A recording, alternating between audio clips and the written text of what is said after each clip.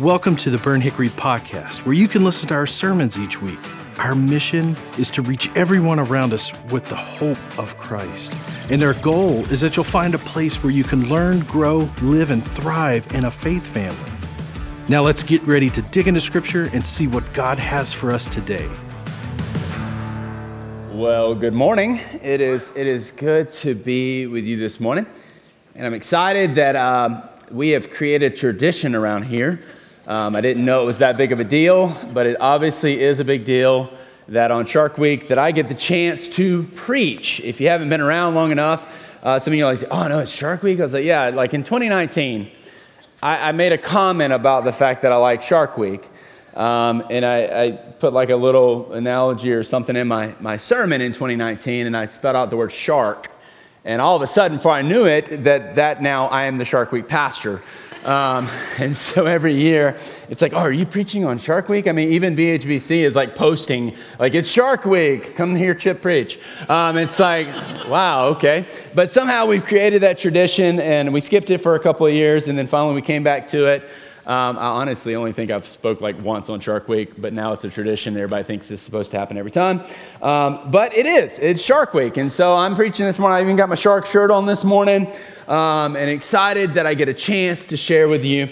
Now, kind of one of those things I want you to understand, I'm a pretty creative personality. I love to be creative. I love to be constantly kind of thinking outside of the box and trying to make sure that I'm challenging people. But at the same time, I'm also a person that likes to kind of dig deep into the Word and spend some time in the Word. So I'm not going to spell out the word shark this morning, just so you know. But something I am going to do is that I am going to mention a couple of shark names in my sermon today, and I'm just going to see if you catch them. Let's just see what happens, okay? It'll be kind of fun to kind of see that, and we'll see if you catch it or not. But anyways, this morning, I am excited that I get a chance to share, and I've been thinking about where God was going to take us for quite some time throughout the summer. Now, this summer has been an amazing summer. Man, it has been busy. It has been going, and for some of us, we're like, oh, it's just summer. That's just what we do. Some of us, it's a time to relax. In ministry, it's a great opportunity just to really see God move. It's a great opportunity to kind of get us springing forward into what God has in store for us for the fall, as well as throughout the rest of the year. And so we stayed pretty active during the summer in student ministry, as well as in children's ministry, and just in the church in general. And we've seen a lot of pretty amazing things happening this summer. We've seen some lives being changed. Man, we've been seeing baptisms like crazy, where people have been surrendering their life to Jesus. We've seen people all the way over on mission trips to Alaska. And we've got a group right now in Guatemala doing ministry there. And it's just amazing to kind of see what God has been doing. And as busy as it has been a blessing to see the presence of God moving in our community and through our church. And so as I started to kind of think through where we were going to go this morning and how we were going to kind of land into this morning, I came across this thought when Pastor Matt came to me and said, hey, I want you to preach. And he said, it just happens to be Shark Week, but I want you to preach. He said, I need you just to kind of think about what God's leading you. And I was like, okay, cool. Am I in a series or am I in something? He said, no, whatever the Lord lays in your heart. And I was like, okay, cool. Let's go with this. And so I came up with this title this morning that I feel like is really going to kind of prepare us for stepping forward. If we can grasp this, and it's this understanding of what matters to God should matter to us. And so we're going to sit in that today. We're going to sit in that moment of understanding that what matters to God should matter to us. Now, in order for us to get there, we have to understand some things. Before we can get to the what matters to God or how to live in the matters of God, we've got to understand what truly does matter to us, okay? And so I started thinking, what is it that really matters to us? And how do we know when something matters to us? Well, I've had the privilege and the opportunity to be married for over 20 years now, and I've learned that in those years that we've been married, there are things that make us up, and these are the things that matter to us. The things that make us who we are things that matter to us.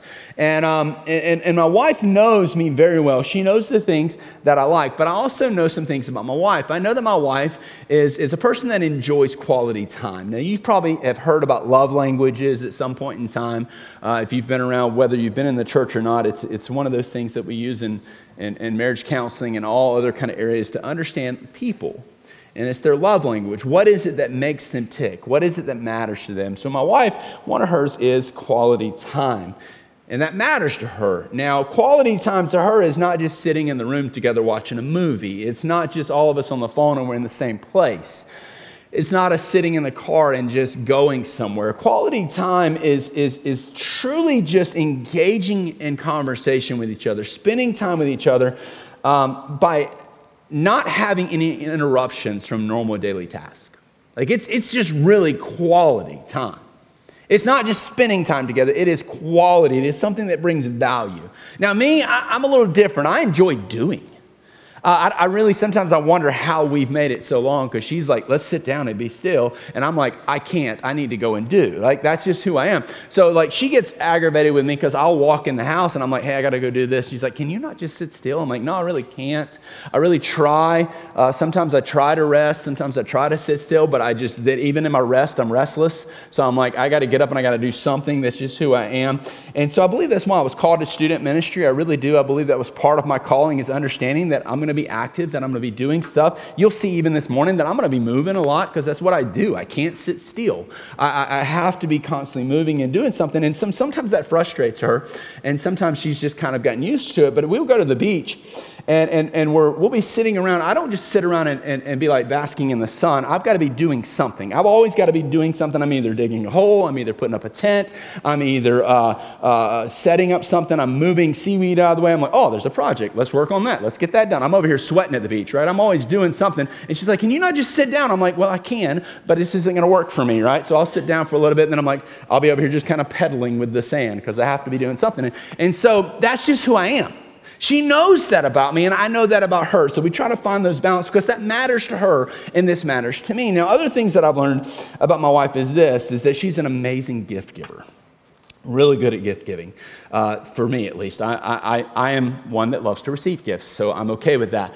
And so if you ever have a gift, I will receive it. I love to receive things. I have no problem taking gifts. She is really good at giving them. And she knows the things that I like. Why? Because we've spent time together. She knows the things that kind of make me tick, that make me excited. And I love to do adventurous things. I like to go and do things that kind of stretch me beyond my limit. Like, there are certain things that I do that I probably shouldn't do because of either as I'm getting older, I pay for it, and I'm like, oh, that really hurts, and I probably shouldn't have done it, but hey, let's do it again, kind of thing. That's just who I am. And so she'll buy me things every once in a while for my birthday.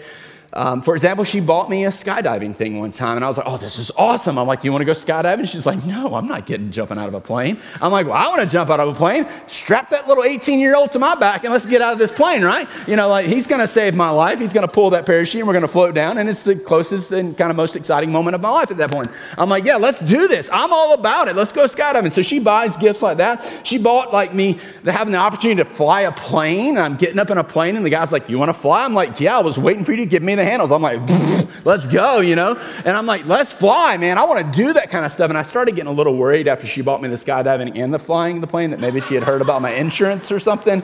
She's like, a lot of things really dangerous. But then she also has bought me like a shark dive. It was super cool because she knows that's what I like. And we did the Georgia Aquarium shark dive. And it's like, oh, this is a gift for you. And I know this is what matters to you. This is exciting to you. This past year, she bought me this like water jet thing. And I'm really excited about. Like, you put these water jets on your feet, and you get out in the water and like, you're like, you know, flying in the air. I'm pretty sure it's going to be a YouTube video that will not end well, and I may not get to preach next Shark Week, or next Shark, year. But it's one of those kind of things that I'm like, oh, this is cool. I'm excited. She knows this about it. I'm hoping maybe, just hint, that someday maybe she'll get like some bull riding lessons or something. I'm not really sure. Might be kind of exciting to get some of that. But she knows things about me. She knows what matters to me because we spend time together. Well, me, like I said, I'm not the best gift giver, but I do know what she likes. So I get her a 1-hour massage. I'm like, there you go, babe. Got a 1-hour massage. You like that quality time, right? And I'm like, hey, get a mani-pedi. There you go. Enjoy that. I do projects around the house for her because I'm like, hey, this is what you like. I know she likes those kind of things. And even though we may not be doing things together, and when we're doing the projects around the house, I know those are things that matter to her. What we understand is that things that matter to us, we show people. We show people what matters to us. People know about what matters to us. We don't have to tell them typically what matters to us because we talk about it all the time. Like, you know that person that talks all the time about that thing. That whatever, like, I'll talk about this, and they're like, man, that's important to you. Obviously, that matters to you. Or they talk about their kid and how good their kid is at this, and you're like, your kid's really not that good at it, but okay, I'll listen to you. And you're kind of like, okay, cool. But they talk about it. They're excited about what their kids do. That matters to them. The kids matter to them. Or they talk about how busy they are, and we're so busy, and that actually matters to them. Being busy matters to them. It is important to them, so they talk about it. The things that matter to us, we wear the things that matter to us. We drive the things that matter to us. We yearn for the things that matter to us. We play the things that matter to us. For example, there's this game that obviously matters to a lot of us. Now, Pastor Matt likes to always try to say that you guys are on Bedazzled or whatever, that little jewel game during his sermons. We know you're all on Wordle right now, okay? We know that. That's like the word of the day. If you're not, I just made you a new addiction, okay? But people love this game Wordle. It's what matters to them. They're like trying to figure it out. People are like showing me their screen like, yeah, I got it in 5. I'm like, yeah, okay, cool. That's exciting. Some of you guys play those things. You brag about the things that matter to you. We post about the things that matter to us. And for some of us, we need to stop posting because everything that matters to you doesn't always matter to us. And sometimes we really don't care, but that's a different spiel. But the reality is this, is that, hey, we understand what matters to us because we're going to make sure people know what matters to us. We're going to put it out there. Ourselves. We're going to post ourselves out there. We're going to put things out there. We want people to know what matters to us because it makes us who we are. But then Jeremiah 9, verse 23 through 24 says this, the wise should not boast of their wisdom, nor the strong of their strength, nor the rich of their wealth. If anyone wants to boast, they should boast that they know and understand me. And that's the Good News translation of Scripture. It says that we should not boast about those things, but instead we should boast about the fact that we understand and know who Christ is. See, often we try to make God about us and about what matters to us and not about Him and what matters to Him. And for some of us today, we need to see Jesus correctly.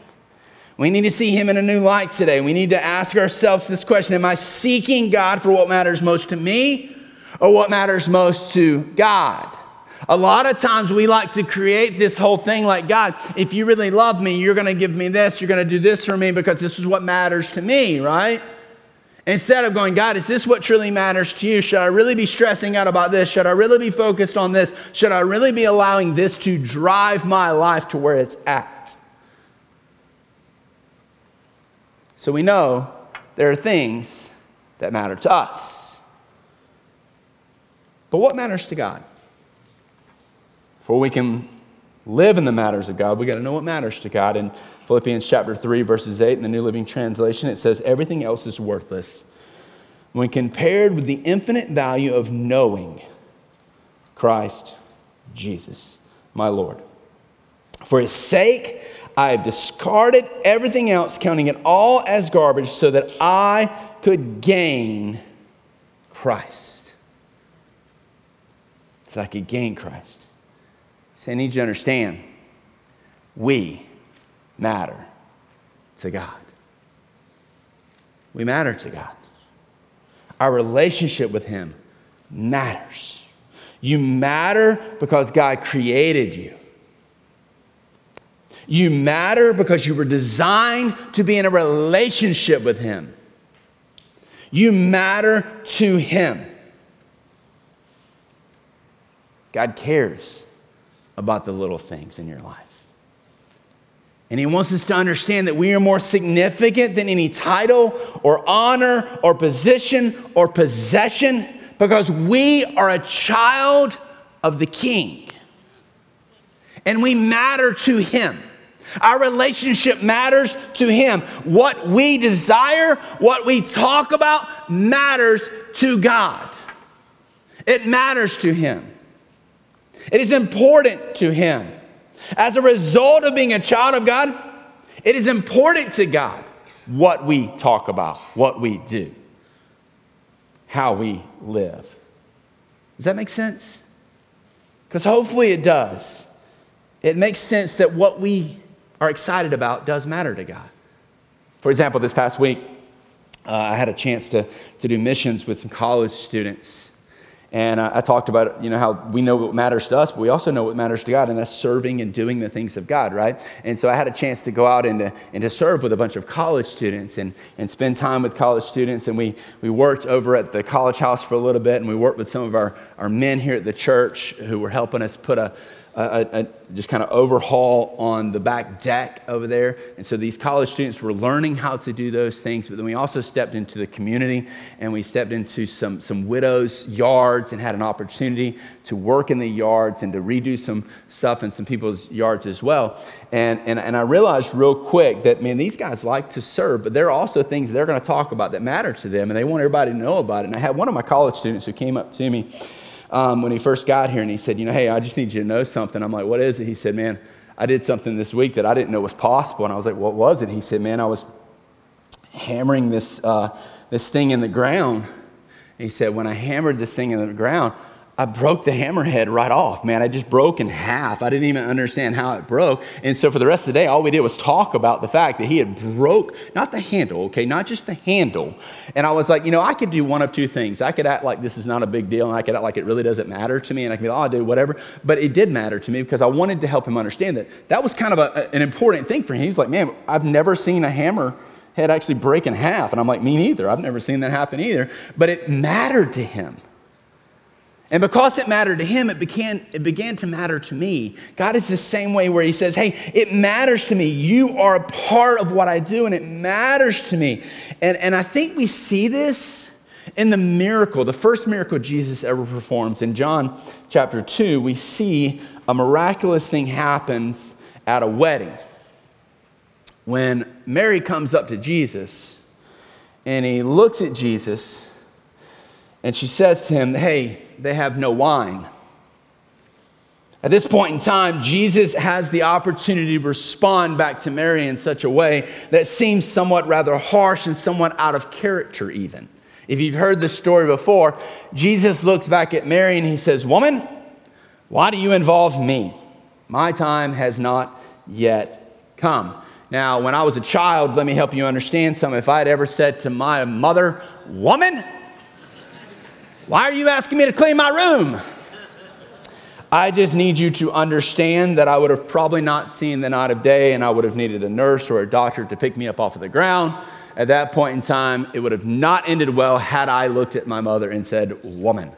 But I need you to understand something here. A lot of times when we read this scripture, we can read into this scripture. Like, for example, you ever read a text someone sends you, and you read that text, and you can't see the emotion, you can't see the facial expression of what's happening, and you start reading that text, and you're like, oh, wait, are they mad? Ooh, did they just say something snarky to me? Oh, what does that mean? And you're kind of like, am I reading into this? Am I saying something I shouldn't say? Or wait, I'm about to text him back, man. I'm about to go at it. And you start to read into that text. If we're not careful, we can do the same thing here in this scripture where we can read into this text and we can look at this and go, why is Jesus talking to his mom this way, right? But when you look at the context of the scripture and you start to see that you can't see the facial expressions, you start to see that when he asked her or when he says these things, why do you involve me? What he was saying is this: my concerns or my matters are not the same as yours. You're concerned about somebody's emotions. You're concerned about somebody being embarrassed, is what he's saying to her. I'm not concerned with that. Instead, Mary's like, hey, you know what? We're at a family wedding. Things are going, if they run out of wine, it's going to be pretty embarrassing. And Jesus, I know what you can do. I know you can make a difference in this situation. So I'm asking you, hey, guess what? They don't have any wine. Can you do something about it? And he goes, hey, I need you to understand, my matters are not your matters. I'm about the cosmic work of salvation and redemption. Said, my ministry is about God's great plan to this world. And it's orchestrated on God's schedule. And it's not the right time, right? So what he's saying is not really that harsh as it sounds. What he's saying is, hey, I'm about God's will and his matters. And what you're asking me to do doesn't necessarily fit in that plan. He says that earlier in Scripture, actually, when he was about 12 years old and he's left at the temple.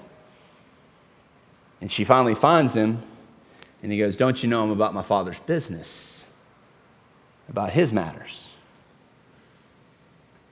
But I want you to see what happens here as well, where Jesus does give Mary a reminder that he's about God's will first, and that God's will always comes first. What does he do? He turns the water to wine. Does he not? Why? Because what matters to us does matter to God. It still matters. Everything else is worthless when compared to the infinite value of knowing Christ Jesus my Lord, but God still says, you're my child. And even the little things do matter. So we understand what matters to God. We understand what matters to us. We understand what matters to God. We understand that the things that matter to us are important to God. But at the same time, we should be more about God's will first so that we stay in the matters of God. So how do we stay in the matters of God? How do we truly just live in the matters of God? And how are we really going to step in this moment? Now, this is the point in the sermon that we're going to stick into this book called Daniel. We're going to spend some time in chapter 6. We're going to walk through chapter 6 over the next couple of minutes, okay? And we're going to spend time talking through that because what I need you to understand, this is where life change is going to happen. All the other stuff about figuring out what matters to us and what matters to God, that's not the life change. Where life change is going to happen is when we understand how to stay in the matters of God. And in Daniel, we're going to see how Daniel was an individual that made the choice to remain faithful to God, even though he had been exiled. And he's living in a time under some pretty ungodly kings at times. But yet he continues to live in the matters of God. In Daniel chapter 6, verses 3 through 5, I need you to follow with me. It says this, now Daniel so distinguished himself among the administrators and satraps by his exceptional qualities that the king planned to set him over the whole kingdom. Okay, he's been so faithful. He's been so radically living that a guy that's been exiled is now about to be over the whole kingdom. At this, the administrators and satraps tried to find grounds of charges against Daniel in his conduct of government affairs, but they were unable to do so. They could find no corruption in him because he was trustworthy and neither corrupt nor negligent. Finally, these men said, we will never find any basis for charges against this man, Daniel, unless it has something to do with the law of his God. Let's just pause there for a second, okay? They're looking at Daniel. They're like, oh, wait. We don't want this guy. So we got to find something wrong. Hey, go look through his social media. So let's see if we can find anything he's posted. Let's find if we can see anything he's done. Let's go find something. Oh, we can't find anything? What are you talking about? You can't find anything? You can't find, he ain't done nothing wrong? He ain't ever slipped up? What? Oh, I know how to catch him. Let's do something that's going to be against his faith. Let's make him do something that breaks the law, but yet he's living in his faith, and that's going to happen. Because that's the only way we're going to make it corrupt. That's the only way we're going to make him do what we want him to do. So we go on. It says, so the administrators and the satraps went as a group to the king and said, my King Darius, live forever. The royal administrators, the prefects, the satraps, advisors, and the governors have all agreed. We've all gathered in a back room somewhere. We've been talking about this, that the king should issue an edict and enforce a decree that anyone who prays to any god or human being during the next 30 days, except to you, your majesty, shall be thrown into the lion's den. Now, your majesty, issue the decree and put it in writing so that it cannot be altered in accordance with the law of the Medes and the Persians, which cannot be repealed. So King Darius put the decree in writing. Now, this is where we start to see Daniel staying in the matters of God, because we get into verse 10. It says, now Daniel learned that the decree had been published. He went home to his upstairs room where the windows opened toward Jerusalem. 3 times a day he got down on his knees and prayed, giving thanks to his God, just as he had done before. Now catch this for a second. It wasn't like he learned about the decree and then started to pray. Scripture tells us he had already been doing this regularly. This was a normal part of his day. So what we see, the first thing we see in this story, that in order for us to stay in the matters of God, that we have to stay faithful. Hey, faith isn't built in the battle. A lot of us like to pray more. We like to trust God in our prayer life when we are in trouble. When things aren't going well, we start to pray more, right? God, I need you to help me out of this situation. When things are going great, we have a tendency not to talk to God quite as much. But Daniel was consistent. He stayed faithful prior to the battle. Before anything went down, Daniel was faithful. He was on his knees. He didn't just start praying after he heard about it. Instead, he stayed faithful in his prayer life like always. He wasn't just some cookie cutter type Christian. He was a Christian that truly was sold out for Jesus, that was radical from the beginning to the end, that said, I'm not going to just be faithful when things are happening. I'm going to be faithful when God is still good, no matter what. And so he continued to pray just as he had done before. Let me ask you a question. Who are you when no one's watching? Who are you when no one's applauding? Matthew 6 and verse 6 says this. It says, but when you pray, go into a room, close the door, and pray to your Father who is unseen. Then your Father who sees what is done in secret will reward you. James chapter 5 and verse 16 says, the prayer of a righteous person is powerful and effective. See, I need you and I to understand that prayer is not a mere human obligation. Prayer is a royal invitation. It is an opportunity that we have been invited to, and we should be consistently in it. Now, my wife and I had the privilege of reading a book called Draw the Circle. It's by Mark Batterson. If you've never read it, man, it's a phenomenal book by Mark Batterson. He writes this book. It's 40 Days of Prayer. She and I walked with it prior to summer through it. And this quote that I just mentioned came from that book. I encourage you to do it with your spouse, do it with a friend, do it by yourself. It doesn't matter. But it's a great book. But it helps us understand that our prayer life is not just some obligation. It's not like something we are required to do because of the fact that we are Christians. But instead, it is an invitation that we are constantly able to be invited to do.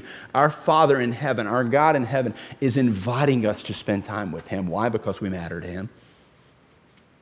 He's inviting us to pray with him. Daniel understood that he was invited prior to the battle to build his faith so that he could walk through the battle in his faith. So he stayed faithful. How do we stay in the matters of God? Stay faithful. 2, understand that you are not a commodity of God or for God, but you're a treasure to God. We need to understand that you are not a commodity for God. You are a treasure to God. God does not love me because he can use me. He uses me because he loves me. In Daniel chapter 6 and verse 22, it says, my God sent his angel and he shut the mouths of the lions. They have not hurt me because I was found innocent in his sight, nor have I ever done any wrong before you, your majesty. And I want you to catch you up here. You've probably heard this story, but what happens? He gets taken, he gets thrown into the lion's den. King Darius isn't real happy about this. He realized he's been tricked. He realized that he likes Daniel actually, and he sees and he's kind of upset emotionally. We see that in scripture that he's emotionally upset that he has had to follow through with this decree that he's put out there. Daniel was thrown into the lion's den.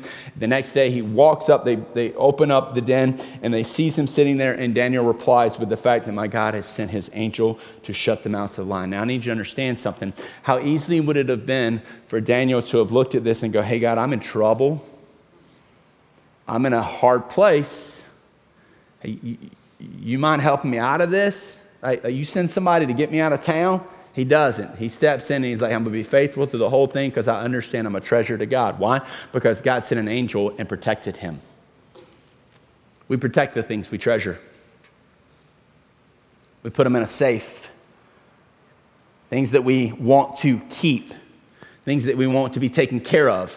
We don't just throw it out and let anybody have it. Let anybody hold it. Let anybody mess with it.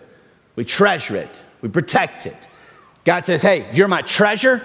I am sending my angel down to you. He's going to build a safe around you. He's going to protect you. A lion is not going to touch you. He's not going to put a scratch on you. Not a hair, not nothing is going to be placed on you because you're not a possession of God. You are a treasure to God. Deuteronomy 7 and verse 6 says this, for you are a people holy to the Lord your God. The Lord your God has chosen you out of all the peoples on the face of the earth to be his people, his treasured possession. He treasures you. Therefore, he protects you.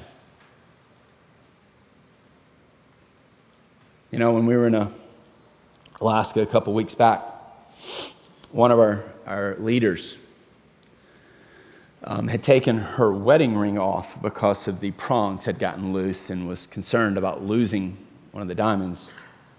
And so she had taken it off and placed it in a little bag to protect it because we didn't have anywhere else to put it and accidentally got thrown away. Because she treasured it so much, she was willing to do whatever it took to get it back, to protect it. In the midst of that, she was diving in a dumpster to get it.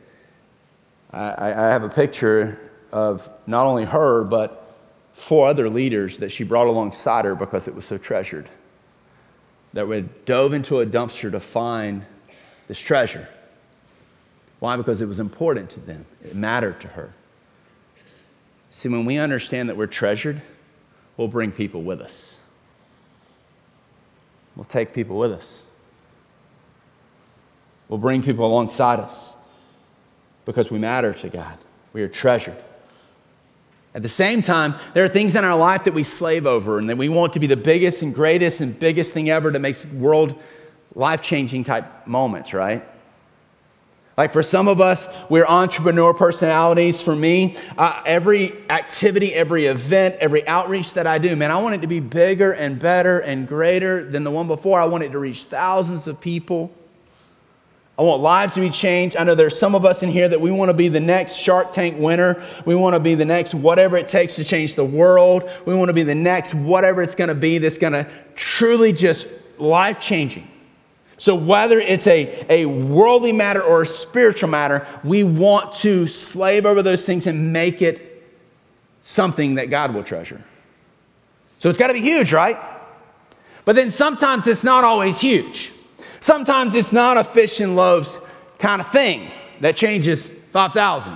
It feeds and does amazing things. Sometimes I believe and I truly understand that we need to understand the treasure that God has placed in our hands, that sometimes the treasure, the things that we slave over, the things that we work so hard for, are also meant to be a large jar of perfume to be poured on the feet of Jesus. And both are beautiful in the eyes of God. Whether it reaches 5,000 or is poured at the feet of Jesus, both are beautiful. Because we need to understand that as a treasure, our job is to sacrifice. His job is to multiply. And sometimes he uses all the service that we have, all the beauty that he's given us, just to be poured out at his feet. Just to be placed at his feet. Because we are not a commodity. We are a treasure. Third thing is this: act like you've been set free. Daniel chapter 6 and verse 23, it says, the king was overjoyed and gave orders to lift Daniel out of the den. And when Daniel was lifted from the den, no wound was found on him because he had trusted in God. Daniel was set free from the lion's den. He had been brought up out of the lion's den in John chapter 8 and verse 36. So if the Son has set you free, you are free indeed. I need us to understand we have been set free from the captivities, the addictions, the strongholds, and the sin that this world has placed on us. We're not bound to those things anymore, so we need to start acting like we've been set free. Stop acting and living and thinking we're in bondage to a world and that it has control of us, when the reality is God says, no, I brought you out of the lion's den. I've protected you. That lion that is seeking to devour you has no stronghold over you. I have protected you and I've set you free. And 2 Corinthians 3 verse 17 says, now the Lord is the Spirit, and when the Spirit of the Lord is, there is freedom. You have been set free from the wages of sin, so let's live like it, guys. Let's tell people about it. Let's be excited about the fact that we are no longer bound to our sins. Romans 6:23 says, for the wages of sin is death, but the gift of God is eternal life in Christ Jesus our Lord. It is a gift that he has given us that has set us free from sin. You know, sometimes when I talk about that, people go, yeah, but if I've been set free from sin, why is it that we you want me to serve a God that would send people to hell? I'm like, I don't. God does not send people to hell. Can I just clear that up for you real quick? God provides a way out of hell. When you and I are born, we're set on a trajectory, on a path headed to hell. And instead, God goes, I don't want you on that path. So I'm going to provide you a way off that path. So he provides a way for us to be set free. Because we're a treasure. He gives us everything that we could ever need and desire. In Daniel chapter 6, 25 through 27, it says, then King Darius wrote to all the nations and the people of every language in all earth, may you prosper greatly. I issue a decree that in every part of the kingdom, people must fear and reverence the God of Daniel. For he is a living God, and he endures forever. His kingdom will not be destroyed. His dominion will never end. He rescues and he saves. He performs signs and wonders in the heavens and on the earth. He has rescued, he has set free Daniel from the power of the lions. And because of the fact that Daniel has acted like he has been set free, a nation has been turned towards God, the true God. Their eyes are now on God, and they are chasing after God because Daniel chose to continue to be faithful and to act like he'd been set free. But then the last thing is this. If we want to live and be in the matters of God, live like you're loved. Live like you are loved. See, I need us to understand something today. Love is not a feeling. It's not. You've been watching way too many movies. We've been reading too many books. We've been watching too many Hallmarks. Too many $1 million, $1 billion cinematic type things that have told us that love is a feeling. Feels like love's in the air, right? You know, it's a feeling. Can you feel the love tonight? This grand, great white feeling comes over us, and that is love. Love, I need you to understand, is what you do in spite of what you feel. Love is not this feeling. Love is fighting for someone else. Even if they don't see the pain, even if they don't see the struggle, they don't see the sacrifice you have done to get that love to them. That is love. Love is what Jesus did on a cross for you and I. That is love. And sometimes I need you to understand love hurts. Sometimes love is painful. And because of that, we don't always understand the depth of love that is given for us. Because we can't comprehend fully what it took to get that love to us. We can't comprehend the fact that Jesus would step out of heaven to bring love to us by placing himself up on a cross. Why? Because we matter to him. He wants to provide a way for us. And because of that, he's presented us with love. Through nails, through a crown of thorns, through victory over a grave, because death could not hold him back. That's love. So let's live like you are loved. Let's live that way. See, I need you to understand something as we close. You're as close to God as you choose to be. When you feel far away from God, it's not because he ran away, it's because you ran away.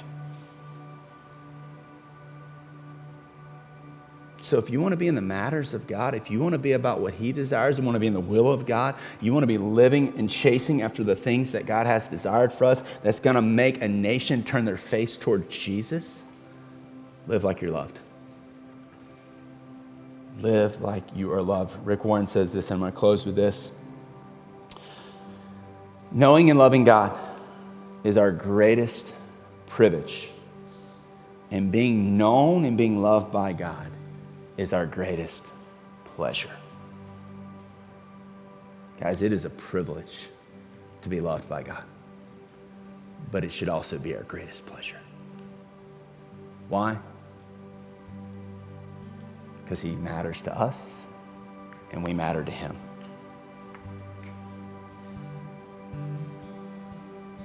So, what matters most to you day in and day out? Is it what matters to God? Or is it what matters to you? That's my challenge today, is that we would live in the matters of God so that we can see a nation, community, a neighbor, a family member turn their eyes towards Jesus. Because we live like we're loved. Hey, maybe you're here today. You've never stepped into a relationship with Jesus. You've never understood what it meant to be loved like that. Can I encourage you today? Maybe today's the day that you need to look at God and go, God, I don't understand that love. But today I want that love. I want to be about your matters. I want to be about what you think is important. I want to be about your will. I want to be about you. Maybe today that's you. If you need someone to pray with you, I'm going to be right over here on the side. I'm not going to be out front. I'll be right over here on the side over here, just kind of waiting for you to pray. Love to pray with you. But may we be about the matters of God. Let's pray. Father, thank you. Thank you for your word, for your truth that is found in Daniel. For all that you've placed in front of us, for all that you have given us. But God, may today, may we focus on what matters to you most. And may we live in that today. God, if we need to surrender to you, may we surrender to you for the first time. If we just need to realign and have a moment of going, Lord, I need to get my life back focused on you. God, I pray that you would do that. Work in this place today. In your name we pray. Amen. Thanks for listening to this week's sermon. Were you inspired? Maybe you've got questions. Do you want to know more about Jesus? Then we'd love to hear from and connect with you. So take the next step with us by visiting burnthickory.com/next. Again, thanks for listening. And hey, stay tuned by subscribing and stay up to date by downloading the Burnt Hickory app.